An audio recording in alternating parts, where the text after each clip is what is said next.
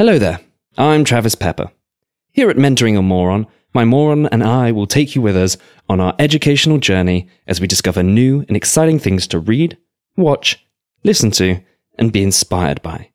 But we weren't particularly good at school, though we always tried our best, and to this day, we still get distracted. Like in this episode, where Luke considers a nude photo shoot, and I have some delusions over the significance of buying my first blender. If you're still not sure what you're listening to, maybe it will become clearer in the form of a song. If you sometimes feel like a moron, don't worry, we've got one too. Because we're not that clever, but we make it all up with our can-do attitude. So if you like a bit of banter with me and this old wanker, we've got just the thing for you. We've got lots of content and it won't make sense. It's the Travis Pepper Show. I'm going. I've taken a gamble on it. I've gone for it. That's brave. But I'm ready. Just taking I think a punt. I'm ready. Really? Yeah, we got three things this week. What makes you doubt yourself? What makes me doubt myself? You mainly. Mate, I've been a nightmare this week because, I say I've been a nightmare. I've just got myself confused with our foolproof code. It's kind of let us down. Time difference is an issue. Time difference is an issue, and you're obviously an hour ahead. And I thought we came up with a bulletproof plan where we refer to we refer to German time as sausage time, and we refer to English time as chips. So James is in fish and lives chips, in the land. I called you James. That's really bad. Travis lives in the land of sausage, and I live in the land of chips. I haven't heard you call me. You haven't called me that in years. Odd, isn't it? When it slips out, I'm like, oh fuck. I don't like it. Yeah, it's odd. So we've got into this habit whereby when we're recording the podcast, it's like, okay, what time do we want to record? 7 o'clock sausage, which means 6 o'clock chips. Right? Exactly. Yeah. To everybody listening, everyone's going like, yes, this sounds very foolproof. One's labelled, the other one's labelled too. It's all fine. Yeah. Yeah, but I've got my sausage and chips muddled up this week, big time. Like I said, I said 4 o'clock sausage when. Oh no, I didn't. What did I say? I've said 4 o'clock sausage when you meant 4 o'clock chips. Chips, and I thought, I said 4 o'clock sausage. Look at him being all nice and stuff. He's considering my time. You know, he's considering sausage time instead of just thinking about his chips all the time. But no, you just screwed up. Yeah, big time. But I told my colleague about the time zones. One of the very, very German leaders of one of our teams. And he was, he was helping me set something up on the computer. And he's just like, he's like, how's working from home? You know, one of those little catch-ups and stuff.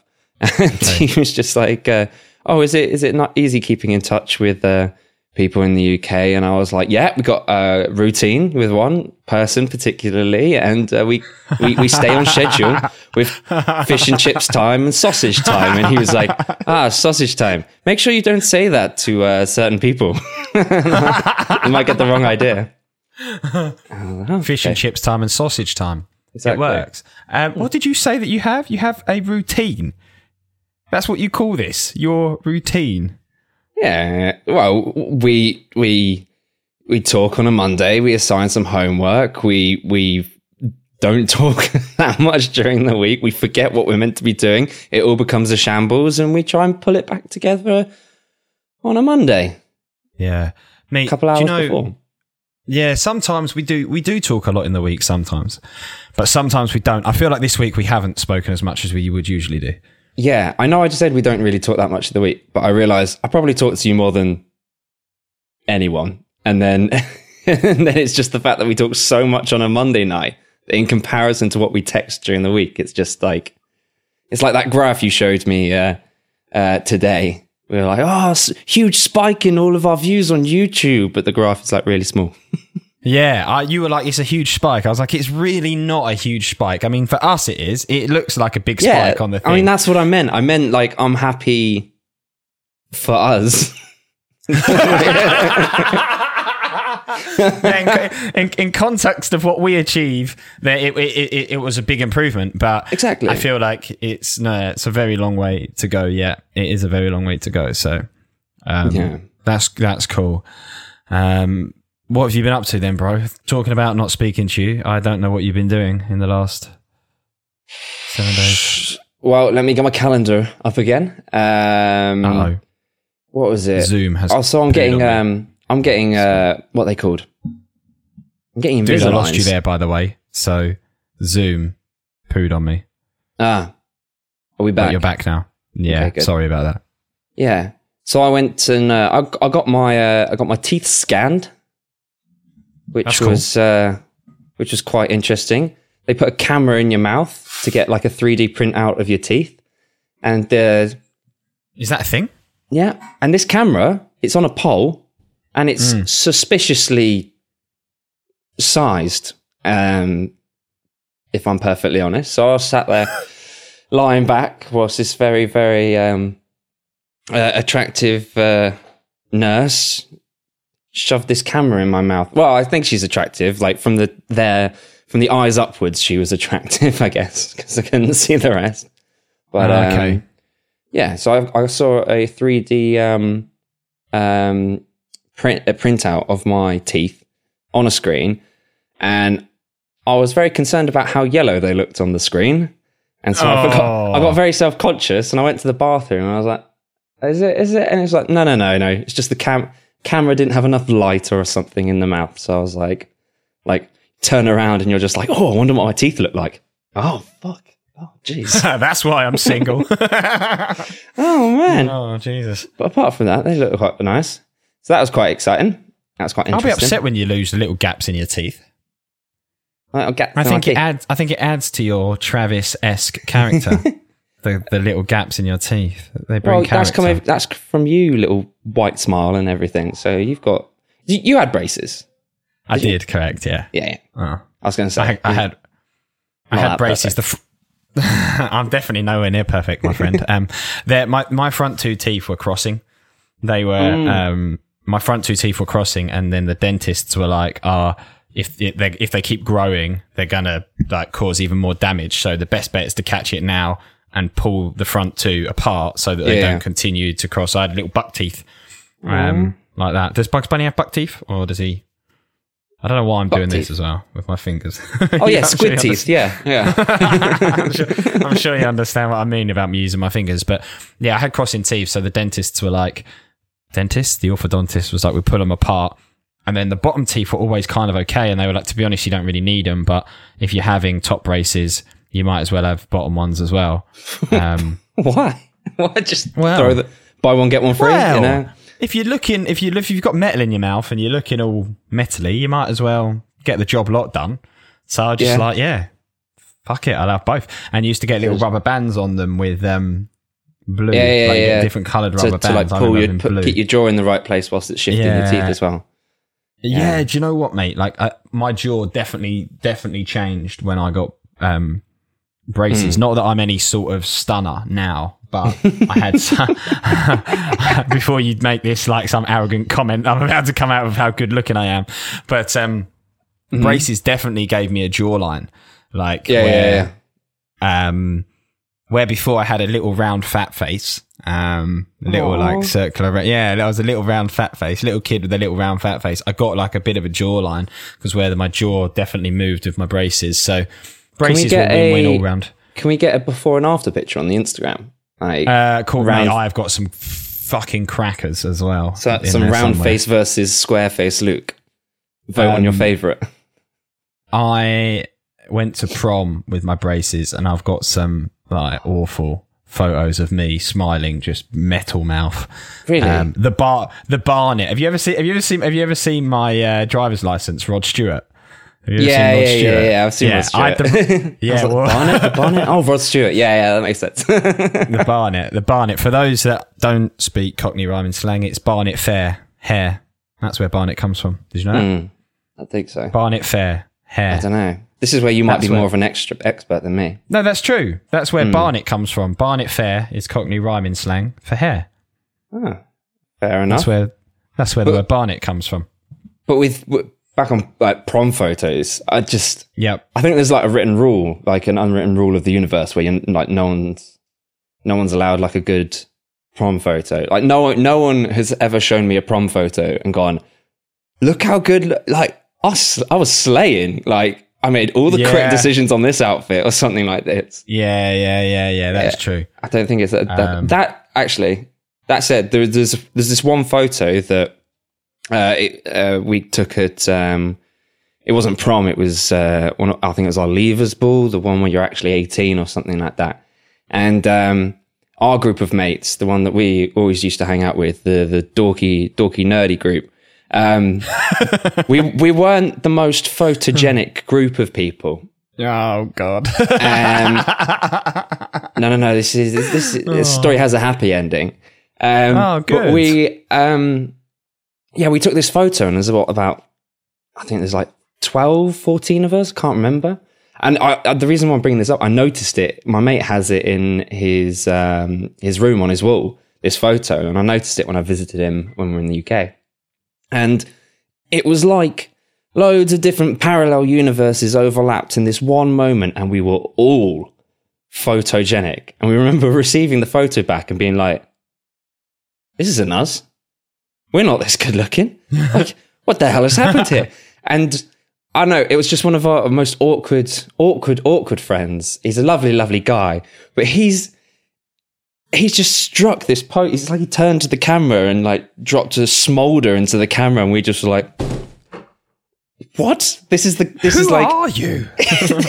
This is the anime-loving maths genius who's now like a big baller accountant with his specs and his suit, and then just do I know him? No, I don't think you've met him, but at one moment he was like a Gucci model. One moment he was a Gucci model. And that's all it takes, mate. You only need one moment to become a Gucci model. That's all it takes. Exactly. Mate. So we're still waiting on our moment, but it's going to happen. This brings me on fantastically to something that's happened to me this week. Segue! Talking about photos and modelling and photogenic and smouldering and all of these beautiful things. Mm-hmm. I received a fantastic message this week and got to share this with you. Okay. So I'm obviously not gonna say who this has come from because I don't think there's any need to, but I got a message on my Instagram on Wednesday at 4:52 p.m. that says, "Hey Luke, I work for an adult website and we're looking for..." Strap yourself in. Okay. Adult website, and we're looking for models that would be interested in a professional photo shoot followed by a nude photo shoot. Mm-hmm. You'd be paid £1,800 in cash for the day and paid for your travel expenses. The shoot is in London, and they're now going ahead with COVID-19 measures in place. Let me know if you'd like more details. And what were the more details then? Well, do you think I replied to him? Do you think I replied to him, or do you think I ignored that message? I want to think that you replied just to see what the extra details were. Oh, cool. Of course I replied. Yes, I knew it. So I said, "Hey, person. Hey, thanks person." Wow. Nice censorship. Hey person, thanks for the message. I have to say it's a bit random. I could be interested, but can I ask what the photos are going to be used for? Because if I'm going to get my cock and bollocks out and have them snapped, I need to know where they're going, right? Okay, yeah. If you need to have your cock and bollocks out, you need to know where they're going. Fair enough. But to be fair, times are hard at the moment, so 1,800 quid cash in hand, I could be tempted. You know, I've done worse for less. Put it that way. Yeah, I think, okay. Yeah, fair enough. Yeah. I'm with you there. Yeah. So he said, "Hey bud, it's fairly straightforward. What happens is we set up a casting call." We set up a casting call to discuss everything. Once you've spoken with them, you'd be invited in. You'd be there for about an hour and a half, and on average, it's 100 to 150 pictures taken. 100 to 150 photos. These Depending would on be how in ugly you are, obviously. Absolutely, yeah, 10 if it's me. These would be in 10 different outfits, i.e., football gear. So they're gonna dress you up. I'm just imagining you with like, those cheesy photo shoots where it's just like someone in tennis gear with a tennis racket, just like you just striking a pose and everything. Yeah, I could see this. Well, mate, you're talking about cheesy poses. He sent me a link, and obviously I'll carry on reading the message, but he sent me a link, and the cover image for the link is a guy in football AstroTurfs, not boots, with socks pulled up, a football shirt and shorts on. He's sitting on his bum with the football balanced on his foot whilst tensing his biceps. So I don't know if I can show you any of these photos or not. I don't, probably not. Can I reference the link so people can look at this website if they want to, or I don't know. Is that not allowed as well? Well, I don't know. Like, would we technically be advertising pornography? I don't know, but anyway, it's okay. It says these would be in different outfits, i.e. football gear. Then you slowly strip off whilst the pictures are taken, and then the last few you are completely naked. They may also talk about work for our sister site too. Cash in hand, travel expenses paid for. I don't know what the sister site do. I haven't got that far. So he said, no real names are used and the nude pictures aren't for the public, only for paying members. Non-downloadable too. Let me know if you want any more info, bro. And what do you mean non-downloadable? Everything's downloadable. What a load of bullshit. Well, he sent me to a site that obviously I'm not going to say because you've told me not to. You've made an account. But no, I haven't made an account. Like, I'm flicking through the photos now and they're just awful, man. It's it's so bad. I mean, obviously I can't see the nude ones because I'm not a paying member, but I can see. And that's not within this show. That's not within this show's budget, to be honest. I don't think we can afford that. Yeah. But people are obviously going for this, man. People are obviously doing it. Okay. So I replied saying, thanks for sending that through, mate. It's interesting to look at the site. I've never heard of it before. I do have a couple of concerns, if you don't mind me asking. First one is around COVID.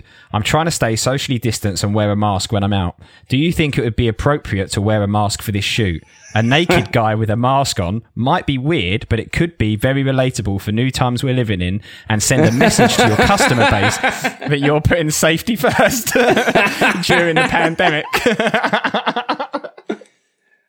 Oh god! I'm just imagining you getting there, and they'll be like, "Oh yeah, we've got a mask for you," and it's just like this. They've just handed you a GIMP mask or something like that. Well, he came back to say, "Hey Luke, haha, I like your thinking, but they're completely following COVID measures, and there would only be yourself and the photographer in the room. He'll be wearing a face covering and will still be keeping his distance. Let me know if you're keen to go forward, and we can set up a call." To which I'll be honest, at that point I didn't reply. I thought I would leave it there. But yeah, I was invited to. Yeah, you should have organised the call, and this could have been the call. Yeah, that could have been very true. I was going to go back and start talking about my tiny left testicle, and I was going to say, like, see if that has an appeal. See if I could play on that. But yeah, I started to just feel like I kind of don't want to get myself too caught into this web. But you know, look. If anyone is interested in it, if there's any lads listening that fancy 1,800 quid in cash, looking at the modelling website, you don't have to be any kind of stunner. Hence probably why they've contacted me. So if anyone's looking for 1,800 quid, let me know, and we'll set you up with these guys. That's fair enough. Well, it's a shame. It's a shame you didn't go ahead with it, because we could have got him to review Shoe Dog for us. Yeah, well, you mean get him on the podcast? Yeah, he could have done a review as well. So you should have said, "I'll do the shoot, but what you need to do is you need to read this book and tell me about it when I call you." Yeah, we could have done. We're doing that next week as well. What's the crack with that? That's the plan. Do I need to get my arse in gear? Yeah, you do. This is why I reminded you during this week that we have that. Basically, someone's got in touch, an author who has released a book, and we are going to, hopefully, if all coordination goes right, get them on the show next week. But in order to do that, Luke needs to read the book. So, for all of you avid listeners that know how much I love fictional books, this is a fictional book. Yeah. So this is going to go Mate. super well. But to be fair, we've already told them that, I've already said, disclaimer, Luke's an asshole and he doesn't like fiction. And did you actually say that? well, you have access to the Instagram. You could have, you can see this. And she basically was like, yeah, sure. That sounds fun. So, yeah, well, we'll see how it goes. Do I have to have a little meeting with you beforehand for you to kind of explain what I can and can't do? Yeah, I've already got notes written down. Right. Yeah. Because we should do that at some point, I think. Yeah. So, I think, and we'll read all the rules out at the beginning. And so then we can keep a tally as we go. Yeah. Because I want to obviously read it and I want to be honest, but I just feel like we should definitely say that my voice isn't the one that should be listened to. I think you should take the lead on it because I'm not going to give it a fair representation, am I? That's the problem. Don't know, I haven't read it. Might fall in love with it. Maybe I will fall in love with it, but it's almost like saying if you meet somebody that says I don't like opera music, and then you take them to the opera, you're only going to get so far. Does that make sense? It's kind of like with me by saying I don't like fictional books. Then you make me read a fictional book. How many fictional books have you read? I'll come to the opera. I read all the Harry Potters. Never mind. I read Dan Brown's Da Vinci Code. I read Dan Brown's Angels and Demons. And I read all the Mr. Men when I was a kid. That's true. That's good. Yeah. Oh, so you won't have to read Mr. Tickle when it finally comes up then? Yeah, well, that's the thing as well. Mr. Tickle now isn't going to come up this week because this week we should be doing the book spinner. Yeah. But we're going to be doing this. The book spinner. I'm excited. I'm excited to see how you'll do. I'm excited to see how she'll do on the podcast as well. So, to be honest, this is a big, just like a social experiment for me to watch this unfold. So, don't worry, guys. I'll be moderating. So, I think that I just don't want to come across like a moron. That's what I'm trying to do. And I know that don't worry, you've had plenty of opportunities to not come across a moron before. But alas. And this is my next one. Yeah. So this week, my man, we've got loads to talk about. Yeah. We've got loads to talk about. And I'm super excited to... We should get stuck in. Where are we going to go first? Shall we do Shoe Dog first? Because that's the one that's been on the radar for the longest. And then, today we're going to be reviewing Shoe Dog, the autobiography by Phil Knight. We're going to be doing Extinction: The Facts, presented by David Attenborough. Yep.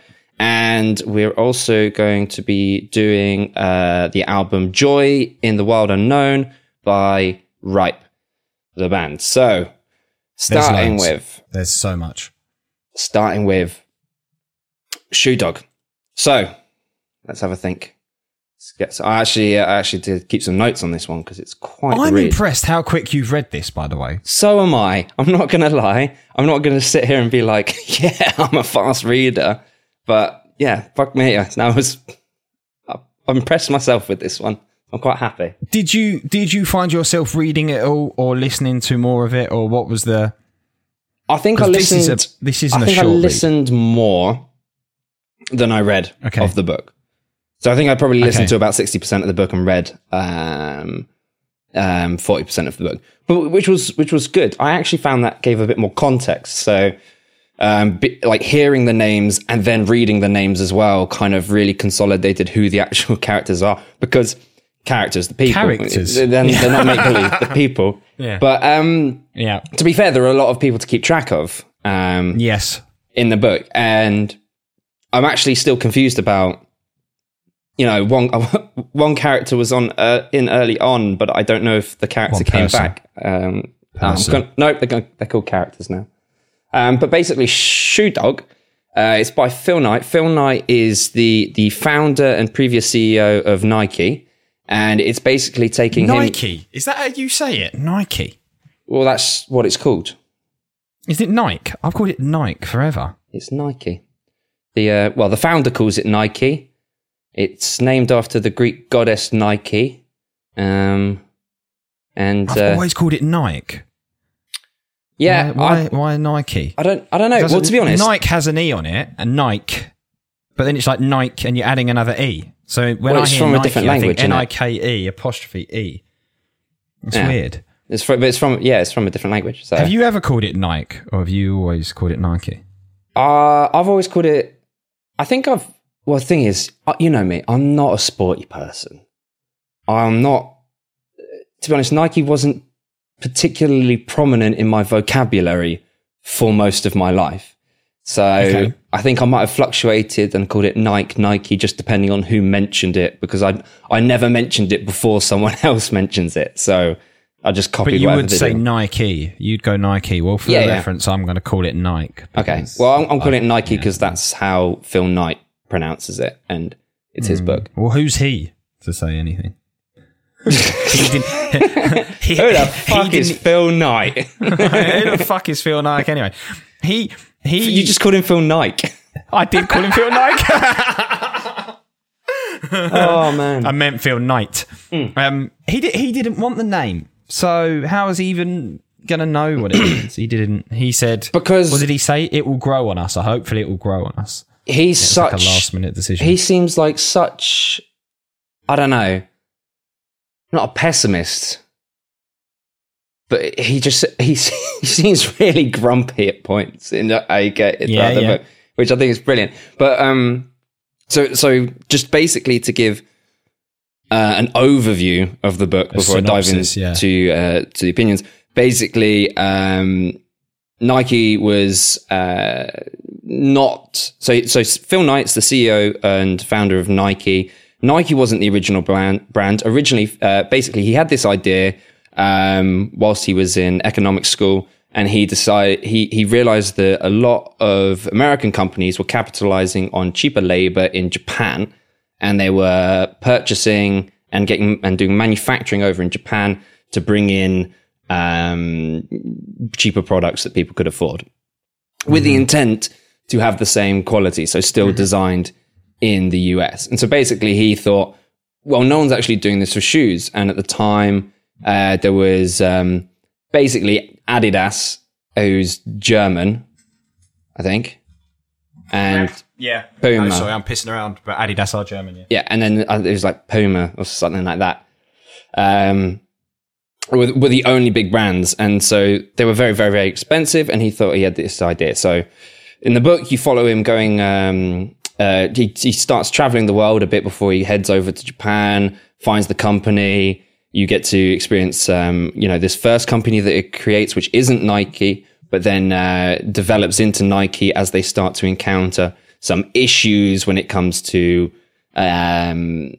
contracts and, economic drama, I guess is the way to describe it, which is quite cool, very, very interesting. As I have said, I am not a sporty guy. I don't know. You were catching a ball the other week, you were saying? You were talking about that? Well, this is a recent development. There we go. Only recently I've been able to use my hands properly. It's great. But there you go, ladies. Start lining up now. These hands can catch balls like, no. He can now use his hands properly. I feel sorry for all of the rest of your girlfriends, no one that have come and gone.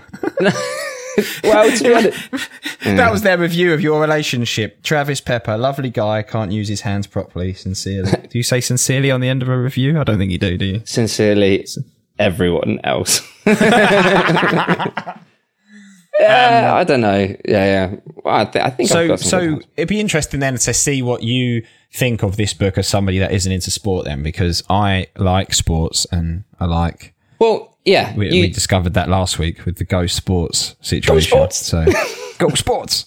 Yeah. But so I don't... So I had no... The only incentive I had to read this book was because it was recommended for this podcast. Because you were told so. Yeah, basically. And if I didn't read it, I'd end up looking like a bit of a tit. So... fuck you.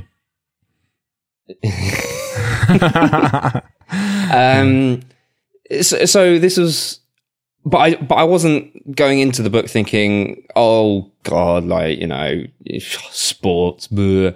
No, I was very, very interested in this because I knew nothing about the other companies that he references in the book, like Adidas. Mm-hmm. I know the same amount of them about Nike as I do Adidas. Apart from now that I've read the book, and it was actually very, very gripping. Like, it was. So maybe the reason why I'm referring to the people in the book as characters is because they were such characters. The kind of personalities, like you could have easily assigned each like a generic role within a Band of Brothers kind of TV show, especially like the they're called the Buttface Group or something. The managing directors of the company, the senior leadership team. Yeah, they were all. They referred to them as the Buttface meetings or something like that because they were actually quite immature. And they weren't necessarily all the qualified people for the roles. He mentions at one point in the book, not your stereotypical. No, yeah. He realized that he realized at some point in the book. I think it's quite late in the book when they were starting to release their apparel line. Mm-hmm. So instead of just the shoes, he starts talking about. In the book. He starts talking about like, God damn it! I keep hiring accountants, like. And one of the things he says is like, if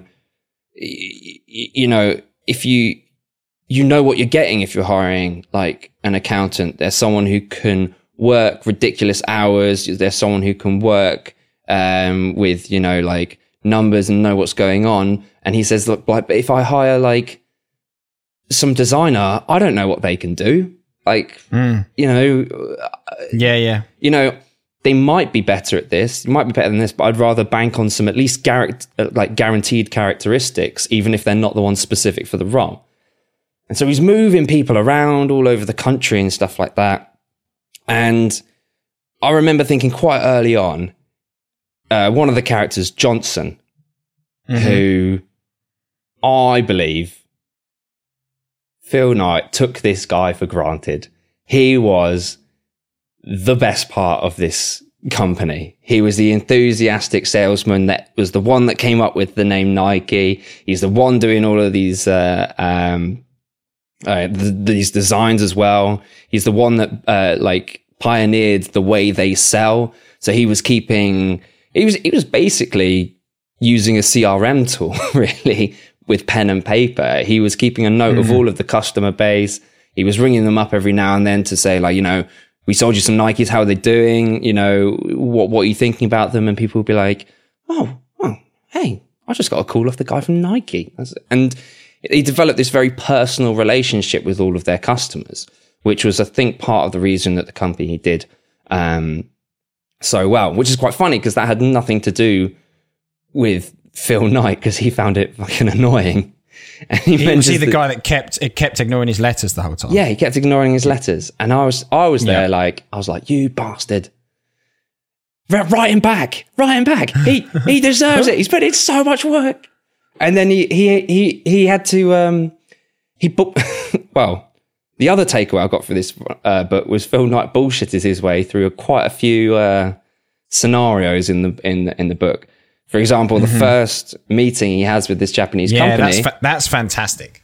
I think that's brilliant. He's a cheeky I think it's amazing. bastard.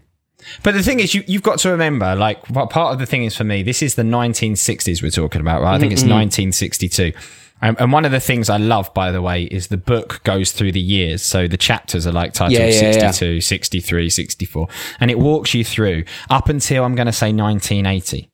Off the top of my head, I could be wrong. Well, yeah, I think it was just before 1980 because then he jumps at the end of the book to 2007 and it's a bit more retrospective. And that was awesome. I really enjoyed that part of the book because he looked back on the company. He also brought up all of like the scandals and stuff with the factories and addressed those and what they were actually doing as a company.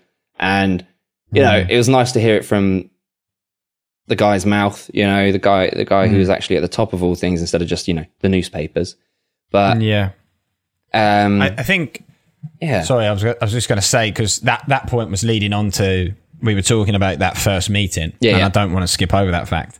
So you go back, and he's saying it's 1962. This guy's got on a flight to Japan with a suit, basically. Well, he went on this idea of traveling the world and seeing the world, and then the plan was when he was in Japan, he was going to pitch this crazy idea that he calls it, where he's going to bring in shoes to the Japanese, and to do that at the age of 24, with no business experience behind you. No experience of trading, which like, do you know, no import export experience, nothing. He's got no experience. He's 24 years old. He's got no life experience because he's straight out of school and college. Like, to go fly to Japan when there's no mobile phones, you can't put it on Instagram, can't text your parents to say I'm all right. Did it? Like, everything went fine. Yeah.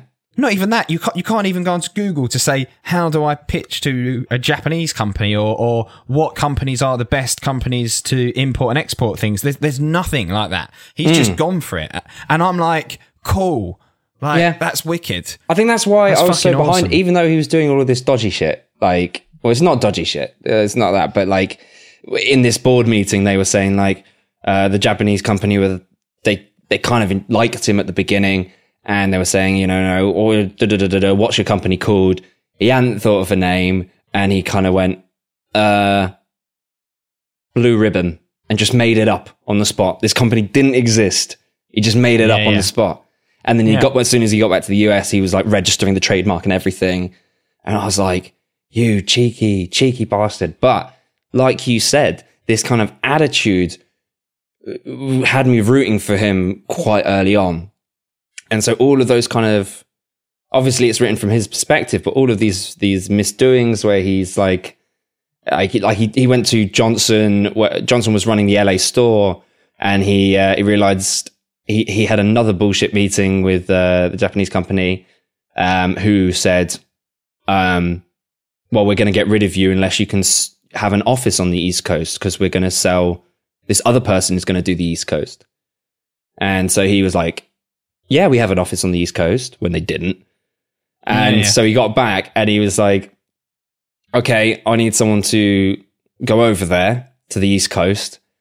And I think he decided that Johnson was the best person to do it, signed someone to replace Johnson before he even talked to Johnson. And then that guy walked into the store to say, hey, I'm the new manager.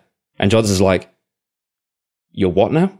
And they had this whole argument, and eventually Johnson goes over. But the entire time I was there thinking, why don't you go and fucking do it? You go open the East store. Yeah. Because maybe, but because he was working full time as an accountant, and he was working like part time as the CEO. Whereas this was Johnson was a full time employee for the company, and it was some. I had some of those moments where I was just like, yeah, why don't you do it? It's your company. You want this to happen. But Johnson did a sick job of it. And, it's one of those things where it's like, I don't think even Phil Knight would say like he was a great CEO. Like he says in the book, like, oh, I'd go back and I'd do it differently. Oh, and in every chapter, he's always like, oh yeah, maybe I should have given them like a bit more of a hand, or a bit more of a well done, or something like that. Which he talks about with his kids as well. How he should have been more involved and stuff like that. But I like a flawed character. I think you get that a lot. Yeah, and I think it's one of these things that you're never going to be able to do enough to prepare you for what you're going to face in doing something like what he did. You never, and no matter, even if he went back and did it again now, he'd still make mistakes. Do you know what I mean? Like, in that kind of journey, you're always going to make mistakes. You're always going to do things. Two things that stand out for me. I love the fact that like he took on Adidas, and that's such a huge, a huge challenge. It's like somebody now coming in and saying, I'm going to take over. I'm going to take on Apple or Samsung and create a new smartphone. Like he was taking on one hell of a task, and I've got a lot of respect for that. I've also got the other thing that stood out for me is that this book he could have very much, when creating this memoir, spoke about all of the fantastic things that happened to him that he speaks about in the last chapter, right? His book could have probably been about all these great achievements and all these fantastic things that he's done with Nike. And you could have just been a show off, like, look how good I am book, but it wasn't. Like, he's shown his true character, his flaws, the mistakes that he's made. He's been honest, and he's told a journey that took 18 years, I think. And you go, 18 years. Yeah. From I believe it's 1962 to 1980. I could be wrong. But like, it's an 18-year journey of fuck-ups, mistakes, getting things wrong, struggle, sacrifice, you know, just pure belief, grit, determination. I fucking love it. And, like the fact that he was pumping money, all the money that he was earning was going straight back into Nike for years and years and years. And accountants and advisors were like, you need some savings, you can't just keep running this company. He said liquidity was like his most hated word ever, just because every bank was just like, well, we're not going to loan you because you don't have any liquidity. And he was like, fucking liquidity. Like, why would I not put the money back into the company to do things, to grow? Yeah. And they were making mega sales, even though they had no bank and stuff like that, basically. And I think it ends when, the last few chapters are talking about, going public and stuff like that. And he was talking so much about the culture of the company and what they wanted to keep and stuff. And so it was interesting seeing all of them kind of wrestle, with this. So, for all that I've said, maybe he isn't on paper the best CEO.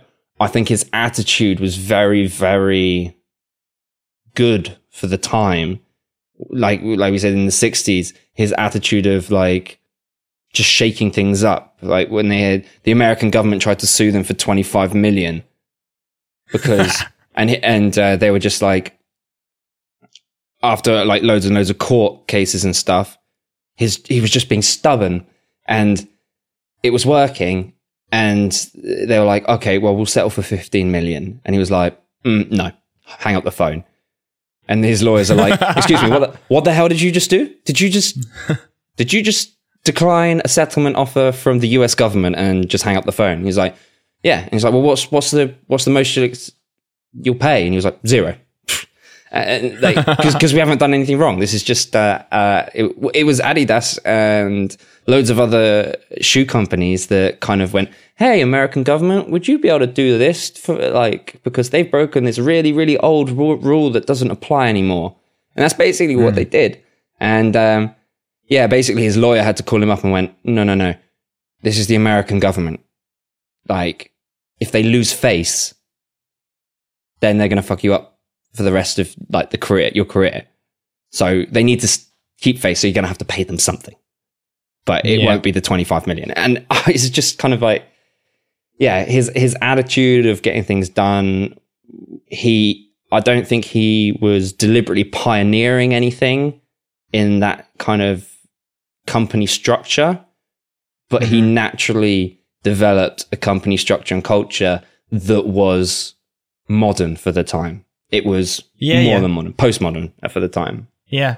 Which it's a good example of like just get things going. Yeah. It's that perfect example, a little bit like Richard Branson says, say yes and then figure it out later. It's exactly that kind of thing. And do you know who kind of like a little modern-ish version of is Ben Francis, if you know Ben Francis? Nope. No, you wouldn't, because he's another. It's sports related, but he's the founder of Gymshark. You might have seen. Oh, I've heard stuff about him. Instagram is full of Gymshark models. It's basically girls in yoga pants with nice behinds to look at. You not seen this in Instagram? You not seen this thing? Like, as if you've not seen this. Well, nothing about Gymshark. Yeah, well, lots of them are Gymshark models. Like what Gymshark did very cleverly is they built a brand and then started to get this influencer marketing thing, and then everybody, every kind of like wannabe model wanted to be a Gymshark model, so that they would send them their clothes. And do you know what I mean? If you get enough followers on Instagram, then Gymshark would start sending you their clothes. But anyway, the point I was going to make is it's a fashion company. It's a clothes company. He started from Birmingham, his nan taught him how to sew, and he just started making clothes, just out of his spare bedroom after college and stuff. And he ended up recently having investment, and they're now valued at $1 billion. I don't know if it's dollars or pounds, but it's $1 billion brand, I'm going to say. Yeah. But again, it's just like, it comes back to that point of just get going with something. Yeah, Start just small. get something done. Like, if even start before you're ready, I think was the main takeaway. You're from never ready. Because you're never ready. Like, yeah. This is going to sound like such a shit anecdote after we talked about these coffees. But I really wanted like a multi-food processor blender thing. What? Because you wanted wanted a blender? Because I wanted to make I wanted to make my own I think it was sunflower seed butter, because I can't eat peanut butter. Right. So I was like, I want this, and I'm going to make it myself. I'm going to make it from scratch. But then I was like, oh, what other things would I want to make? Right, let's do a big research on all of these things that I'd want to make. Let's get all the recipes done first. And I think I spent months really like putting this on the back burner. I'll be like, oh, I'll do some more research on this.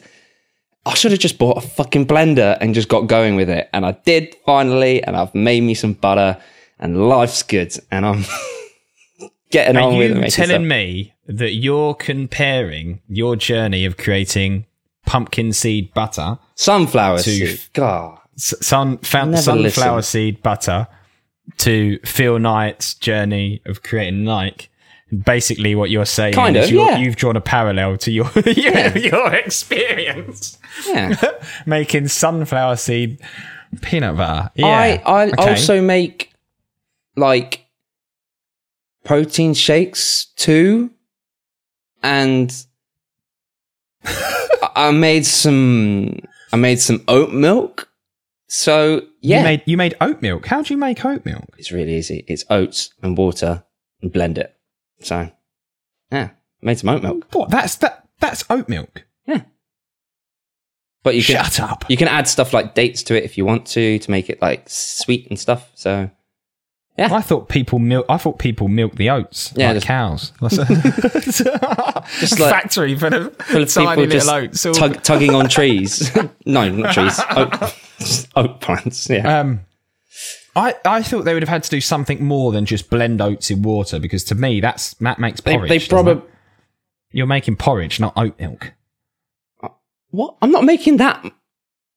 The ratios aren't that high. Not enough to make fucking porridge. You make your porridge with water. Yeah, but have you tried oat milk? It comes out and it's white, and it has a milky taste to it. I don't think if you just blend oats in a blender, it ends up like... Where's the white? Oh, they obviously put some stuff in it. Oh, no, it was white. It was white. Was it? Yeah. So I blended it, and then you put it in like it's called a nut milk bag, and then you strain it all out, and all the stuff that came out was white, and then I was left with like oat dust. I don't know. Which then I just threw into one of the shakes. It was great. Mate, I must admit that's actually entertaining. That's impressed me more than I thought it was going to be fair. Oh wow! But I still bar's really low. It's a yeah, well, obviously, but there's when you start drawing a parallel between you getting a blender and making sunflower seed butter and Shoe Dog, Phil Knight taking over. Just get it done. Creating the empire. Just start. Just get it done. Get going. Whether it's buy the blender. Whether it's a multi-billion-dollar company or just the blender, just do it. Just buy it. Do it. Yeah, there you go. Just do it. But on the whole, brilliant book. Amazing book. And if anyone's going to read it and be on edge, waiting him to say, just do it, he never does. He never does. I don't think that quote was around at the time. I don't know how long that's been the phrase. Are we allowed to talk about spoilers? What do you mean? Well, all I was going to ask you very quickly is, did you cry when his son died? How's that a spoiler? That's news. That's history. It's history. Yeah, okay, it's not spoilers. I remember this bit because I was in the kitchen. I was with the blender. Were you actually making oat milk at the time? No, not oat milk at the time. This was the sunflower butter. But I had the headphones on and I was listening, and I remember. So the blender was going, got to the end, and I think we were talking about that chapter, and it was just, I don't know, because I didn't know actually, so it kind of was a spoiler for me if you told me, because I don't pay attention to any of this stuff. But I could hear him talking about his sons, and just the kind of way he was talking about them, I was there like, right, I feel like something's going to happen. And, you know, he mentioned the stuff with his son. And I think what brought a tear to my eye was the way he dealt with it. Yeah, he deals with it very well. He went away and he did a load of research into, like, you know, because he died whilst diving, and he did a load of research into, you know, what happened, why, and then what were they feeling at the time. And he found a positive part of that, which was that with what happened to the son, there's you don't hallucinate, but you start to feel like you're drugged up, feel euphoric in a way. They say that. Yeah. They say that drowning's a close euphoria because it starves the brain of oxygen. Yeah. And so that's kind of what happened. When you do those balloons, that same kind of, yeah, you know, those laughing gas balloons, that kind of thing. Yeah. So he found that out, and he also knew that at one point his son had like taken the mouthpiece out, which he's drawn the conclusion that, well, he obviously was feeling this euphoria. He probably died feeling quite nice. So he's just chosen to believe that, because that he'll never know whether it's true or not, but he's chosen to believe that to get through it and deal with it. And I was like, yeah, good for you, mate. So, but on the whole, a fantastic book. Love it. A sad way to end that. I enjoyed the blender aspect of it. But if we go now, I think now we go from Shoe Dog to Wild Dogs. Segue. Rah. I'll allow it. I was like, I've got one. Mm-hmm. It's still not as good as the wearing the trousers one. But so this documentary that we're going to talk about now, Extinction, the Facts. Yeah. 94-year-old Wonder Man. I was with Shelfhead this weekend, and we got into conversation around this, and we got into conversation around who do you think is going to die first, David Attenborough or the Queen? David Attenborough. You think he's going to go first? I went the other way. Okay. I think the Queen's I have a lot of science first. backing myself up on this claim, and I'm not going to say any of it because I don't actually have any science backing this up. Oh, wow, I was about to say, but yeah, this is a powerful documentary. I found that I kind of just sat there for an hour and was just trying to take on so many things because there's just so much crammed into that 50 minutes or 54 minutes, whatever it is. And this is a documentary. Like, I'm just going to come out and say it straight off the bat that, like, I beg everybody to watch. Like, I think this is so worth watching. I think it's the best thing that we've been recommended to watch so far this season, I'm going to say. Okay. Awesome. Yeah. It really hit home for me. So where do we start? I mean, it's called Extinction, the Facts. And basically what the whole documentary is covering is, correct me if I'm wrong, because I might get all these big words muddled up, but how we are losing biodiversity on planet Earth. And there's 1 million species that are at risk of becoming extinct. And the negative consequences that we will experience if these things disappear. When this all happens, yeah. So the main link back, because you know what is destroying biodiversity. There are lots of contributing factors, and they go into this in the in the documentary. We all know about CO2 emissions and stuff like that. That's briefly touched upon, but it also talks about different farming methods, the destruction of habitats and stuff like that. And what it does is it shows the chain reaction and what's actually happening and stuff like that. And it focuses on a couple of real world situations. So we get to see the last 2 white rhinos, a mother and a daughter, which eventually will go extinct. And it was they were literally hunted for stuff like their horns. To be sold. Stop playing with it. Stop playing with your nose. And basically, they kind of, what's it called? Myth busted the whole thing about the trading of like those horns and stuff. And that's what I like about this documentary as well. There's no holds barred. It doesn't. It's pretty. But it outwardly says like, this is the country that has the highest of this. This is the one that's doing this, and it's this place, this place, this place. They don't sugarcoat it, but they deliver it very. It's digestible. I appreciated and understood the whole thing. It wasn't like a head scratcher at the end. It was very, very clearly presented. And they also mentioned some of the stuff, like some of the criticism that some of the stuff has received previously. Because if we talk about the horns on the rhinos being sold in China as medicine and aphrodisiacs, and stuff like that, the aphrodisiacs. Yeah. Apparently, snorting rhino horn is meant to help you with impotence. So. And apparently, and a lot of people said it's like, well, you can't criticize that because this is all based in like their original culture. This is something that has happened for hundreds and hundreds of years, and they basically went. I think they had one of the ambassadors for this area who was like, nope, this is a merchant's tale that has arisen over recent years.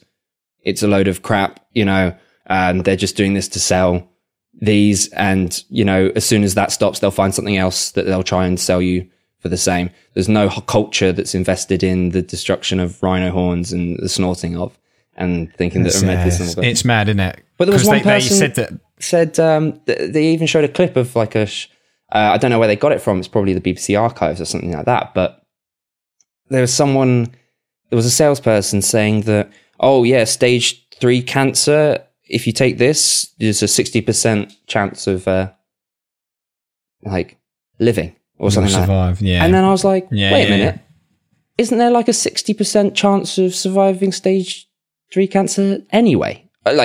Isn't it one of those things where they say, oh, this could happen, and it's like, that would happen if you drank water. I don't know, Yeah. Oh, now you got to drink orange juice or something like that. Well, you survived, so that must mean the orange juice helped. What? It's that kind of stuff. So, yeah, sure. Because they said that hunting was one of the main reasons that we're destroying the ecosystems. The 3 main ways were hunting, population expansion, which is an interesting one, and then the destruction of habitats as well were the three that I've got written down. Do you know what blew me away about the hunting? So to quickly go back to that, is it the Pangolians? Is that how you pronounce it? Pangolins? I say Pangolians. Pangolins? What are we saying? Pangolians or Pangolins? They're Pangolins. Pangolins. Yeah. So they're the most trafficked animal. I didn't even know that.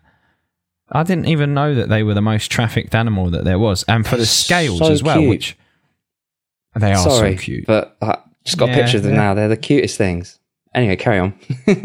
No, that was one of the part that got me, was that they're trafficked for their scales. And they're the only mammal with scales, is that correct? Mm-hmm. And the guys were basically saying it's the same makeup as buying your fingernail. Yeah. That's basically what these scales are. And the same thing as you said, like they're flogging them for medicinal purposes and things like that. But 175,000 killed last year. 175,000. Imagine that, lining all that up. That is absolutely bonkers. Yeah. And they show that as well. So it's not, they're not faint-hearted scenes, to be honest.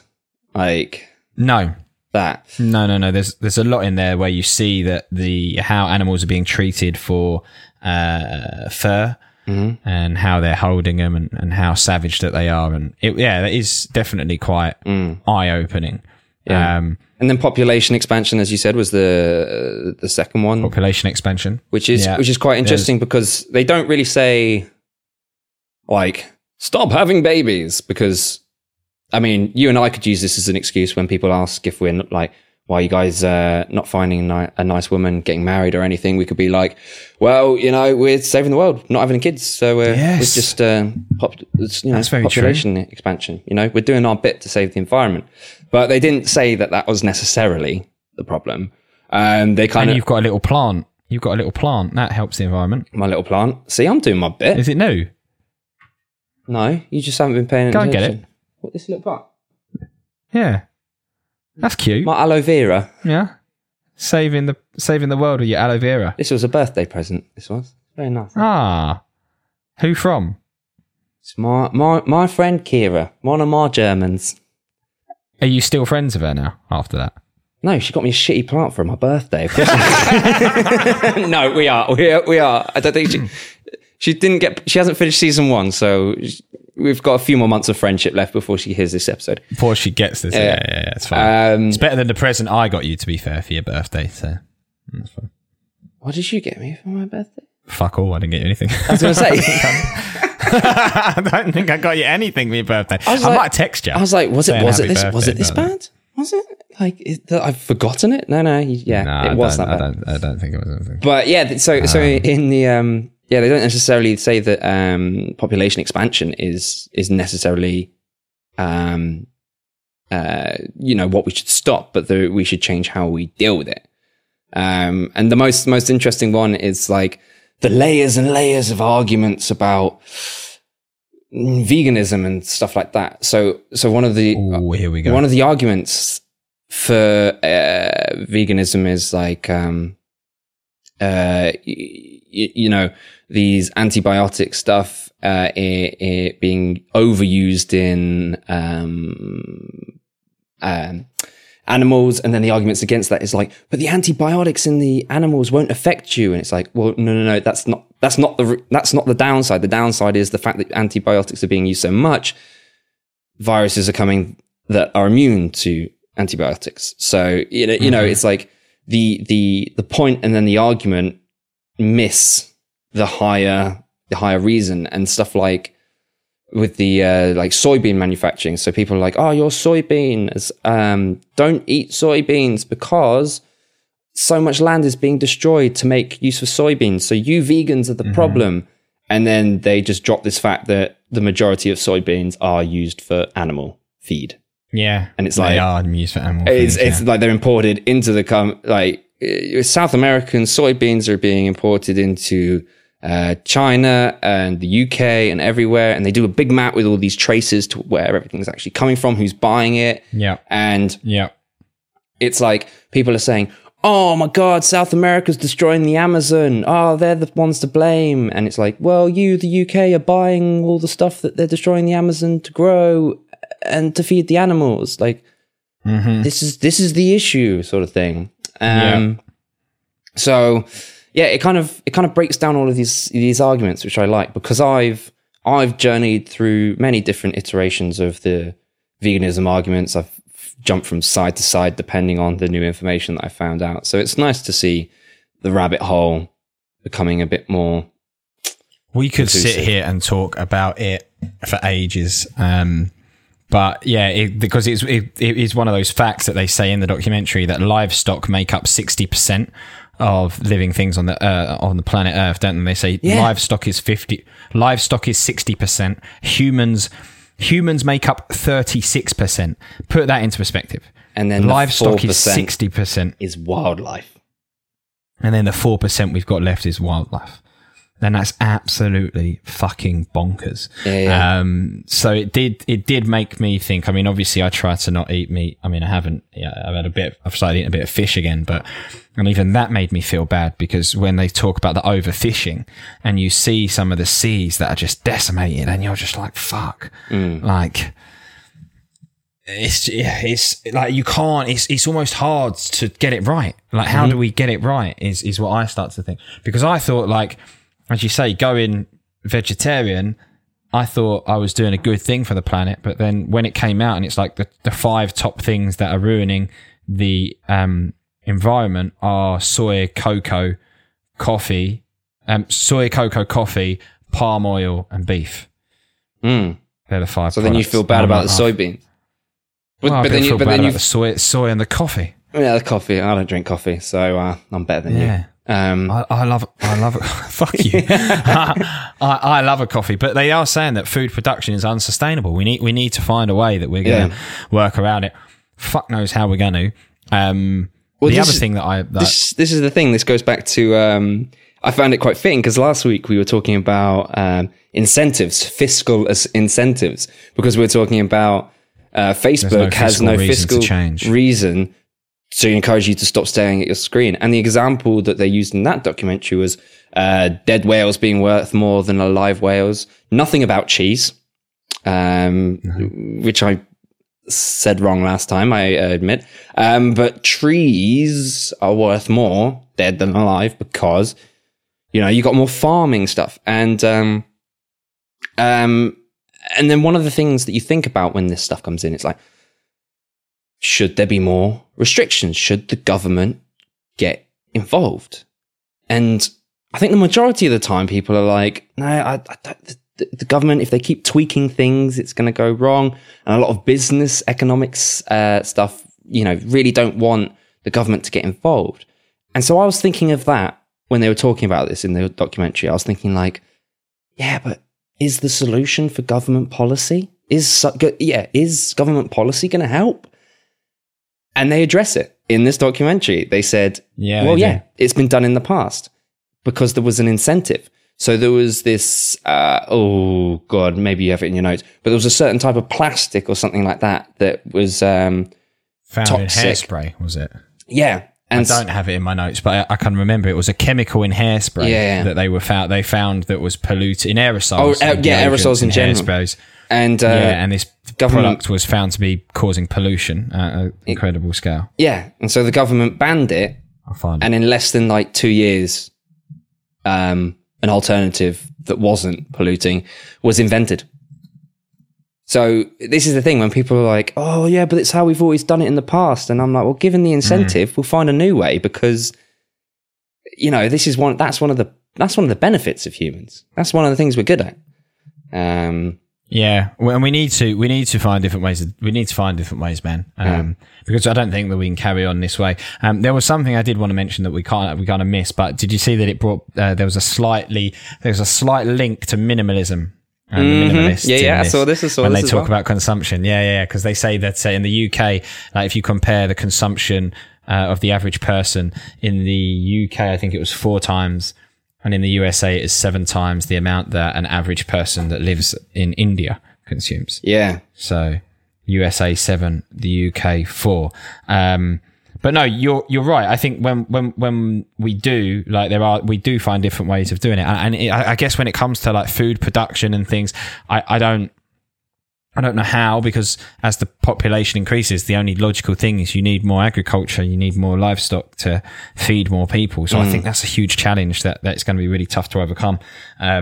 I liked the way that the documentary linked to the pandemic as well. I thought that they nailed that. Do you like that, right? So they've obviously shot a lot of it before, and then they kind of...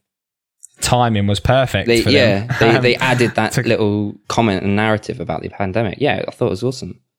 Well, not the because pandemic, they say that one of the links to COVID-19's been great. Travis Pepper. One of the things they say is that we are at high risk of experiencing a pandemic. I think they said once every 10 years, due to the fact that we are ruining the habitats and mingling with animals more than we should. I think they said, I'm throwing all these stats out there and these could be wrong, but I think they said there's 1 million different diseases that are yet to be, or that are carried by animals that have not yet transferred over to humans. Something like that. How they know that, I'm not sure, but they said that by pulling down habitats, the animals at the top of the food chains are the ones that are impacted first and that vanish, leaving the smaller rodent-style animals that they start to flourish and have sex and do their thing, and you get lots of them. and they are the ones that carry diseases and illness, and then they get taken into food markets, wet markets, whatever the markets are, and that's where we had the bat incident in Wuhan. Originally it was meant to. It was allegedly a pangolin. Apparently, really. There you go. That's what, because they mentioned there's that in another example. But I did like how they did talk about kind of where you were starting to get into, is they kind of gave this "what can we do" part of it as well. So I did think to myself, you know, we always with the Caroline Perez book, I was always like, there was no action plan. It was just like, men are bad. Well, how can we change that? There wasn't any of that. It was just men are bad. And with this, they had those things. You know, change the way we run the world, change the way we run the economy. They spoke about planting trees, turning the cities green, putting up solar panels, things like that. We can turn to our old friend Ron Finley for stuff like that. Mr. Finley. Yeah. Start gardening. Get little aloe vera plants for your birthday, stuff like that. Reducing the waste as well. Yeah. Little aloe vera plant, yeah. Reducing the waste. Like 40% of the food that is produced is wasted, so only 60% of it is eaten. That's mad. I find it really unsettling when people throw away food and don't finish the food on their plate and stuff like that. And when food goes off before you've even thought about it and you just throw it away like, well, I forgot. Gonna have to buy another one. It is bad, but like I kind of get it as well, because it's weird. If I went to Sainsbury's and there's like met the Queen. Met the Queen. she's got hella nectar points now, the Queen. So if I went to Sainsbury's and there was 2 bunches of bananas and one looks slightly better than the other, I'm buying the bunch of bananas that look slightly better than the ones that don't, right? And then, I love my wonky veg though. And then the wonky veg usually gets left on the shelf. Why do you like your wonky veg? Do you feel sorry for it? I think it was Morrison started doing this. They have like a wonky veg bag. So all of the veg is there, and then there's like the rejects in a bag, which is like wonky broccoli, wonky carrots and stuff. And I was like, I don't know, it was like adopting the mangy cat. Because, you look at it and go, well, the right thing to do is to buy that one. And if you think about it, it don't matter what shape your carrot is. It's still going in your stew. Like, So hang on, you're saying wonky in terms of what it looks like, actually looks wonky. Yeah, because that stuff gets thrown away. But I'm saying like if it's going a bit mouldy or a bit bruised. Yeah, I mean, if you've got a set of bananas and one of them's bruised, then one of them, they all look fresh. The one that's bruised gets left on the shelf, and then it gets worse and worse and worse until the point that you end up chucking it away. Yeah. Yeah. It is crazy, and I don't know what we do. I remember when I used to work in Sainsbury's on the little produce aisle, used to go in on a Saturday morning, push the vegetables around, put them on the shelves. Yes, I could read the labels and I could put them all in the right places. I wasn't going to say anything. I didn't have to read. I just remembered visually where everything belonged. But the amount of vegetables that we used to chuck away is obscene. It was obscene, and that was the other crazy thing, that like they wouldn't let you take it home. They wouldn't give it to the homeless. Like, they need to do something with that. There's a better way to do it than just get rid of it and dispose of it. But on the whole, we're talking about wonky veg, but extinction, undermining our points quite easily with our weird conversation. The fact. I would say it is the most powerful thing we've had thus far in this season. Yeah, I'd agree. It's an hour. Watch it. Yeah. Just fucking watch it. Just watch it. Please. You've heard it here. And then carry on living your life as you do, and don't change anything, and keep wrecking the planet. Yeah. But like, what are you going to change? Do you know what I mean? What are you going to change off the back of that? I mean, I'm already reducing the amount of meat I eat, or at least trying to. So I'm having more like veggie curries and stuff like that, like chickpea stuff, looking for alternate things for proteins and stuff like that.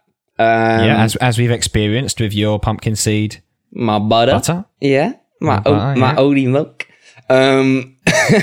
But I walk everywhere. I get the train and stuff as well. I don't know if that's gonna affect it I'll sign as many petitions tough, as I innit? can. We just got that is the problem. Like, something needs to change, and somebody with power needs to do something, because it's a great documentary, but we're all ultimately going to carry on. You know what I mean? Living my life. I'd love to see if anybody watched it and went, "I'm going to stop doing this or stop doing that," and that's a good thing if you do. It's kind of Tell one us of the reasons if you've watched it or you're going to watch it, then let us know what you thought as well. So we're always interested to interact. So please get in touch. Let's do it, man. Let's do it. Speaking of the wild. The segues are on today. Come on, the segues. We're good. Speaking of the wild, we're going to talk about Joy in the Wild Unknown, which is an album from a band called Ripe. Wait, I could have said speaking of unripe bananas. Yeah. Speaking of, from one unripe banana to a ripe band. That would be awful as well. Joy in the Wild Unknown by Ripe. I thought they were tripe. This band. It'd be an easy way to put them down, though, wouldn't it? What? Okay, carry on. This is new. This was new to me. Mm-hmm. This was new to me. This band. I'm gonna try and whip through it fairly quickly. First of all, album cover's cool. I like an album cover. I like something visual, don't I? It's this like adventure photo where there's a dude standing on the end of what is a lake with a big red fiery tree, and there's a canyon, and it's very cool. Very, very suits the Joy in the Wild Unknown title, I think. But these guys, so these guys are a 7-piece ensemble from Boston, Massachusetts. Is it Massachusetts? Boston. Yeah. And we talk about it all the time, and we'll talk about it again. Opening tracks. This opening track, my man, had me for about 6 days. I don't think I got past track 1 for about 6 days. Not gonna lie. This is so...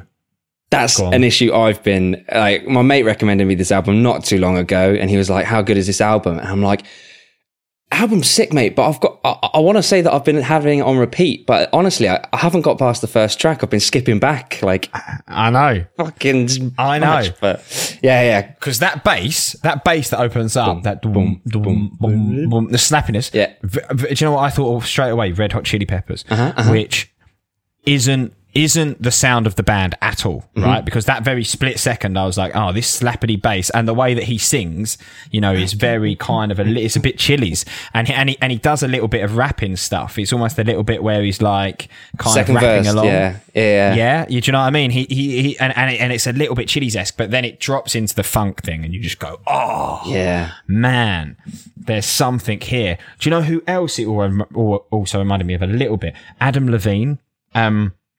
I found his vocal in Maroon 5. Yeah, Adam Levine from Maroon 5. I found his vocal inflections to be very similar to the Adam Levine of Maroon 5. And just, I felt a little bit like somebody had gone along to Maroon 5 early days. I'm talking Songs About Jane, early 2000s. And just turned Maroon 5 up to funky, man, and it is very, very cool. It's like, hey, I'm from the future, you're going to become a pop band, we're here to change that, you're now going to be a funk band. Yeah, a little bit like that. Okay, cool. And I think that it's a novelty, right? The kind of style of band that they are, there isn't a lot around them, and they've got the little trumpets, and obviously I love the trumpety bit in the song. It's very cool. Yeah, it's very good. You can't not enjoy that. And then they do this thing which they do a lot throughout the music, and you kind of said it about Mumford & Sons and bagged them, you know, when you're like, I'm singing really quiet and I'm singing really quiet and I'm singing really loud and I'm singing really loud. These guys do that, and they do that a lot, and what they do is they go, we're going to bring it back to his vocal with the guitar, and it's going to be really soft and really quiet, and it's going to be his vocal, and they put it up, yeah, and every bridge. trumpets. Yeah. And trumpets, yeah. They do that, and they do it over and over again, and it's annoying because it's simple, but it's effective. It's annoying because I'm annoyed that they made me love it. Yeah. Yeah. Okay. I'm annoyed at how predictable it is. And in that first track, when they do it and they bring it down to they break it down. I was like, I want the trumpets back. I really want the trumpets back. And I was just like, and they come back. Yeah, here they are. Do like your trumpets? Yeah, I do like I'm a sucker for a brass, man. There's something about a little brass that it really gets me. Second track. So we move on to the flip side. Mm-hmm. I really liked. I kind of felt like the opening. This is where it goes. And that's that one, isn't it? Yeah. Yeah. I felt like this was an okay track. I liked the chorus. I liked the way that it kind of broke into the chorus. And I want you, baby. Things I do are best kept out of the light. I enjoyed that chorus. Do you know what stood out for me in that song? Is the what is the floor symbol called? Crash? You call it a crash symbol? Floor symbol. The one that will typically be on the far right hand side of the drum. Ride. Big ride. Is it a ride symbol? Yeah. So they use the ride symbol, I think, in that song, and he's like, when they hit the very top of the ride symbol, and it's got that real light little ding to it. Yeah. And that they use that in there, and I don't know why, but that really kind of stood out to me. I've put rounds that they've got an unoffensive sound to them. These guys, right? Mm-hmm. Track 3, Follow Through. I haven't written much about this track, to be fair. I've just kind of said that I like the way it blends in from 2 to 3, doesn't it? I thought that they did that quite well. Yeah. And weirdly, I've written this down. You probably won't get this, but I felt like it had like a Bond-esque. I felt like it had a James Bond-esque style to it. Like it could have been the way that they used the trumpets. Yeah. In but like an old Bond, not like one of these modern Bonds where it's all just epic-y Adele kind of level, like the way that they use the trumpets, it creates kind of like a different vibe. Stanky came back to the Red Hot Chili Peppers bass again, and I was happy with that because I like those tracks. Downward. Downward. Yeah. No, Downward I've written. I quite like this track. Yeah. It starts acoustic, kind of laid back, and then it builds really, really nicely, that one. And it's hard for me to explain, but it had a script vibe to it. When it builds, for me it builds like the way, I don't know why, I just thought of the script. Oh, the band. I thought you were like, it's like a script from a movie. No. I was reading the lyrics. This track reminded me of. Yeah. And because it's this love keeps pulling me downward. Yeah. I don't know why. I just felt like that had a bit of a script-esque kind of feel to it. It's got a good trumpet solo in it. Again, love a brass. 2 minutes 15. It's got a very good trumpet solo. I would say that Downward is my third favourite track on this album. Okay, Little Lighter's number 1. Yeah, Little Lighter's definitely. Have we come up to number 2 yet? Best track. No. Okay, cool. Carry on. You can have a guess. You can have a guess what it is if you want. I think it's Young Tom Rose, but no, it's not Young Tom Rose. Okay, because that's one of my favorites. But anyway, Stanky. Is it? Stanky, back to the Red Hot Chili Peppers thing to it. What I liked about Stanky is it had a moodier vibe to it. Mm-hmm. It's got a moodier vibe when everybody when some of the other tracks have been all kind of happy, funky, poppy kind of type thing. I felt like this one had a little bit more mood to it, which I thought was quite good. Then from there on in, and you might want to add more fat on what I'm going to say here. I found like the album then took a slower vibe. It becomes a much slower jam type of album. I think the first, we got 1, 2, 3, 4 tracks are very, here we are with something different, where there's a bit of a novelty to us as a band. I then found with Passerby, Young Tom Rose, Ladies Night, those 3. Can't remember about Beta Male, but they all became quite slow for me, and I've not kind of, I've got the same thing for every of them. Like, the only thing I've written for Young Tom Rose is I thought at the start he says waking up in Southend because that's where I live, but he doesn't. He says South Bend, doesn't he? Waking up in South Bend. Okay. I thought he said Southend, but for me, it became all a little bit samey. It felt like the novelty of this funk band had worn off, and everything is getting a little bit slower, and it's starting to lose me a bit.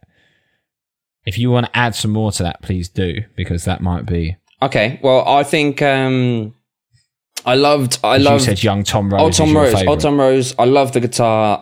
It's classic funky guitar. It's like the boom, boom, boom, and I loved it. And I loved the way that the lyrics are kind of like told a story about this guy in school who wasn't doing very well. Everybody thinks about him as like some guy who doesn't try hard, he's a little dropout or whatever, and then he kind of speaks as if he's got the responsibility of having to look after this guy, and he says the chorus is, "My man, take a second for young Tom Rose, he picked a hard long way to go, he needs a guiding hand, so love him as hard as you can. Old Tom Rose, he picked a long, lonely road. He needs help from his friends, so love him as hard as you can." And I was just like, you know, by the end of it, I was there going like, yeah, tell me who he is. I'll take him out for like a drink or something. Like, felt sorry for him. Not that, but like, I don't know. He seems like, you know, when young people, like, there are people who are good at school and people who are bad at school, and the people who are bad at school aren't necessarily going to be bad at life. But because they had bad time in school and they weren't good at it, they kind of leave with this, you know, rebellious, you know, I don't conform kind of attitude. But sometimes they just need to have just be given a bit of a direction, and then they'll be fine. So I enjoyed that. I found... Yeah. How far did you go? Beta Male I thought it was cool. The only thing that I thought was quite cool about Beta Male was the spin, because he says better. He says beta, but it's Beta Male. But when he sings, he sounds more like it's saying better. Yes. Yeah. So I thought he was talking about being a better man, like BETTER. And then actually, when you read the title of the song again and then re-listen to the song again, he's talking about being a beta male rather than an alpha male. Yeah. Right. And that was something that caught me out, because I was like, okay, I thought this was a classic "Be a Better Man" song. Which I think they might be doing a play on that. I'd like to think so, because I think that makes the song a bit better. I enjoy it a bit better. Yeah, that's what I've put. Yeah. So yeah, that came around for me. I wasn't sure about it, and then I think one of my other favourites. Oh no, you haven't got that far yet. Well, for me, Pedro's my second favourite song. I loved Pedro. Like, it's got a decent... What I liked about Pedro is the little drum roll that comes first. I thought that was quite cool, because it's like just comes in with the little drum roll. It's more jazzy. And then it's got really cool... It's more jazzy. Is it more jazzy? I've put, like, it's for me on the edge of like jazz and ska. It had a bit more of a ska feel to it. Yeah. And I really liked that. I really liked the fact it had that ska, and again it's moody, and when they do that breakdown, it's like, oh no, Pedro, where'd you go? It's a very ska-y feel, and I thought it was a shame there wasn't more of that, because to me that's wicked. Like you could have swapped out Passerby or Ladies Night for another kind of similar vibe song or something like that. Easily. Okay. I think they've got a real opportunity. One thing I liked about them is, I must say, like, they could have stuck with what they did at the start, the poppy Maroon 5-y style bit of funk. They could have rolled out an album for that. They didn't. They went for different things. I think the best things are the poppy what they start with, and I think what you get with Pedro, which is a little bit more, what I would say, dirty, a little bit more gristly, a little bit more scarry.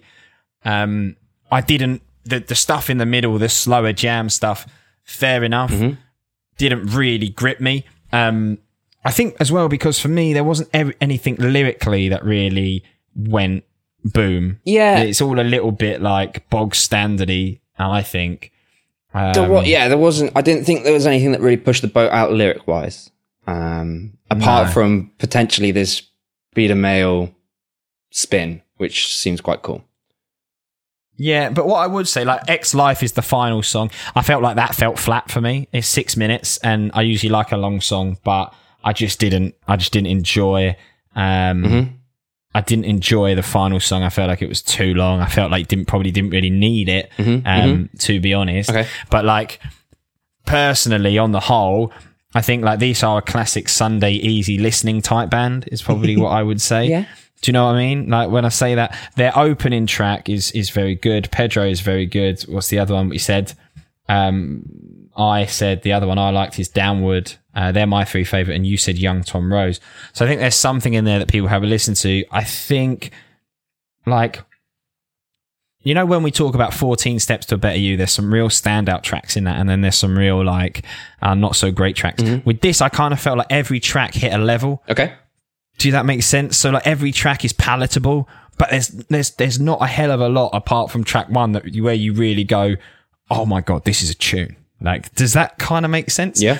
So like everything on the album is to a level, whereas some albums you're like banger, banger, banger, not great, not great, not great. I think everything's palatable on this, and you can listen to the track through, and it's like perfect. You get up on a Sunday afternoon, you get your avocado on toast and your latte, and you sit with your dog in not coffee, no. And your chai, green tea, pumpkin oat seed milk. I'll allow it. And yeah, and you sit and recommend it. But I have already recommended this to somebody who also is enjoying it. So I would listen to it again. I have recommended it again. Would you then recommend it to our listeners?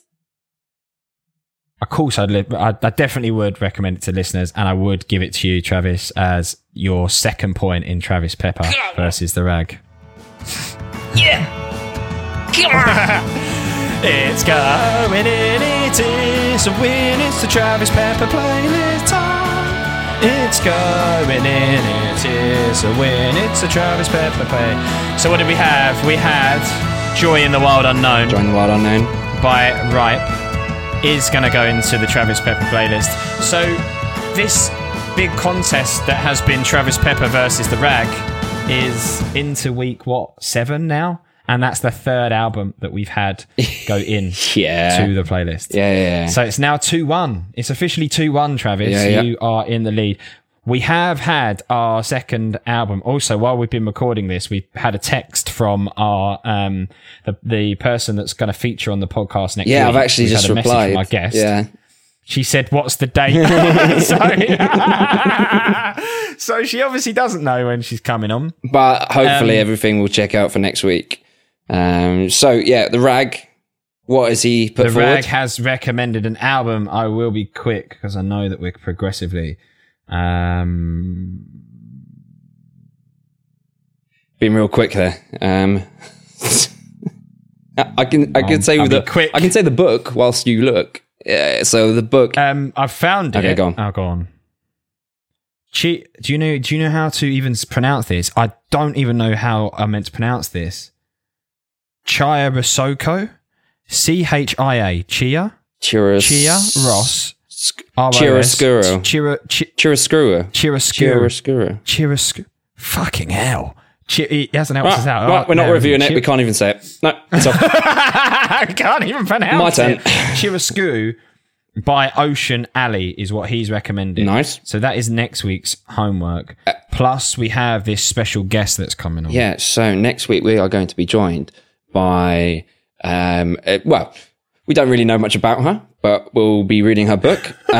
She's very enthusiastic. So we loved her response to our... That's what we love. Yeah, we love a can-do attitude. So, she messaged asking if we'd be interested in interviewing an author who wrote a women's fiction novel. I said, yes, we are not women, and we don't, one of us doesn't like fiction, but if you're up for it, we will do it.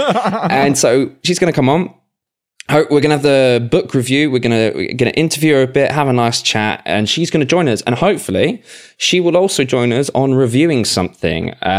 You had a documentary, an American sport documentary. You want to go with that? I think so. Okay. Well, what was your other option? Cool. Finding Nemo. Yeah, I said Finding Nemo. Finding Nemo was my other option. I Yeah, was